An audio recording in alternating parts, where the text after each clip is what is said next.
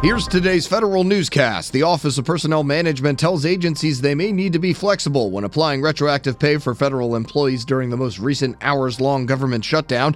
New pay guidance says agencies should take into account the directions or lack of directions they gave their employees ahead of the lapse in appropriations February 9th.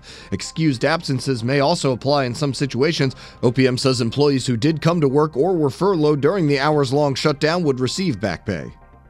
New members to the Senior Executive Service say they wish they got more consistent information from their supervisors during the onboarding process. Over 800 new senior executives tell OPM about their experiences joining the SES. OPM's hoping agencies can use the results to improve the SES onboarding process. 68% say they were actively recruited to join the SES. Few executives say an executive coach actively helped them apply and prepare for the SES. Federal agencies could make better use of their old office equipment if they did more planning. The Government Accountability Office describes how the EPA, IRS, Forest Service, Housing and Urban Development, and General Services Administration don't have policies to identify and relocate unwanted office property. They also don't give agencies enough time to see if they can use it. GAO recommends the Office of Management and Budget issue new guidance on the matter. The 5 agencies reported 37,000 items as unwanted between fiscal 2012 and 2016. Navy Chief of Personnel Vice Admiral Robert Burke says the branch may need to consider paying aviators more through incentive pay to keep them in the service. Burke says strike fighters, electronic attack, and helicopters mine countermeasure squadrons are not retaining enough pilots to meet their needs.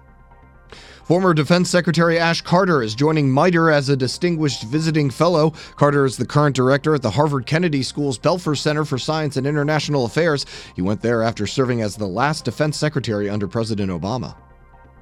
Current Defense Secretary Jim Mattis defends the Pentagon's new deployability policy, saying it's a matter of fairness. Federal News Radio's Jared Serbu has more. Speaking to reporters this weekend, Mattis said the 286,000 troops who haven't deployed in the past year are putting an unfair burden on their comrades, many of whom have served extra overseas tours to pick up the slack.